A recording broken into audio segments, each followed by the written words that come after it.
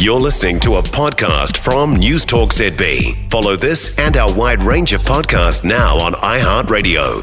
Cost of living continues to bite us all. So the household inflation, which is you and I, is what we're feeling, 7.2%. So higher interest rates are to blame. Between June of last year and last month, average amount of money people were spending on interest payments rose 28.8%. Along with that, we also saw a 13.2% jump in grocery food prices. New Zealand Initiative Director Oliver Hartwich is with us. Oliver, good morning to you.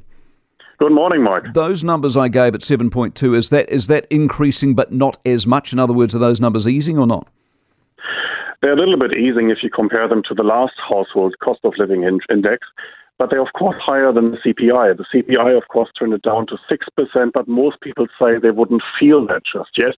And actually the figures we got yesterday confirm what we all know. The cost of living crisis is not over. And this, of course, is the problem with the unfairness of it all because of the Reserve Bank and the interest rates. If you're not paying interest on anything because you have no debt, then you're living a whole different experience from those people who are.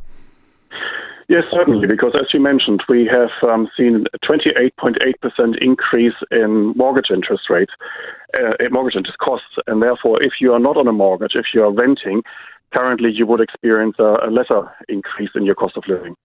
Do you have a view on excuse inflation or greedflation? Is there a bit of that still going on, do you think? No, I don't think that's the case at all. Actually, what's happening here is really that we are now seeing the effects of increases in the OCR, the official cash rate. That's filtering through the economy via mortgage rates. So just to give you a few numbers, we are currently looking at an average mortgage rate of about 4.5%.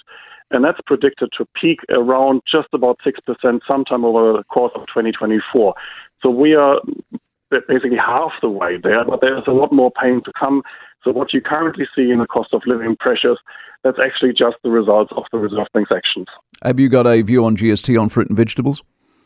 Oh, what a silly idea. That'll do me. Oliver Hartwich with us from the New Zealand Initiative, 13 minutes past 7.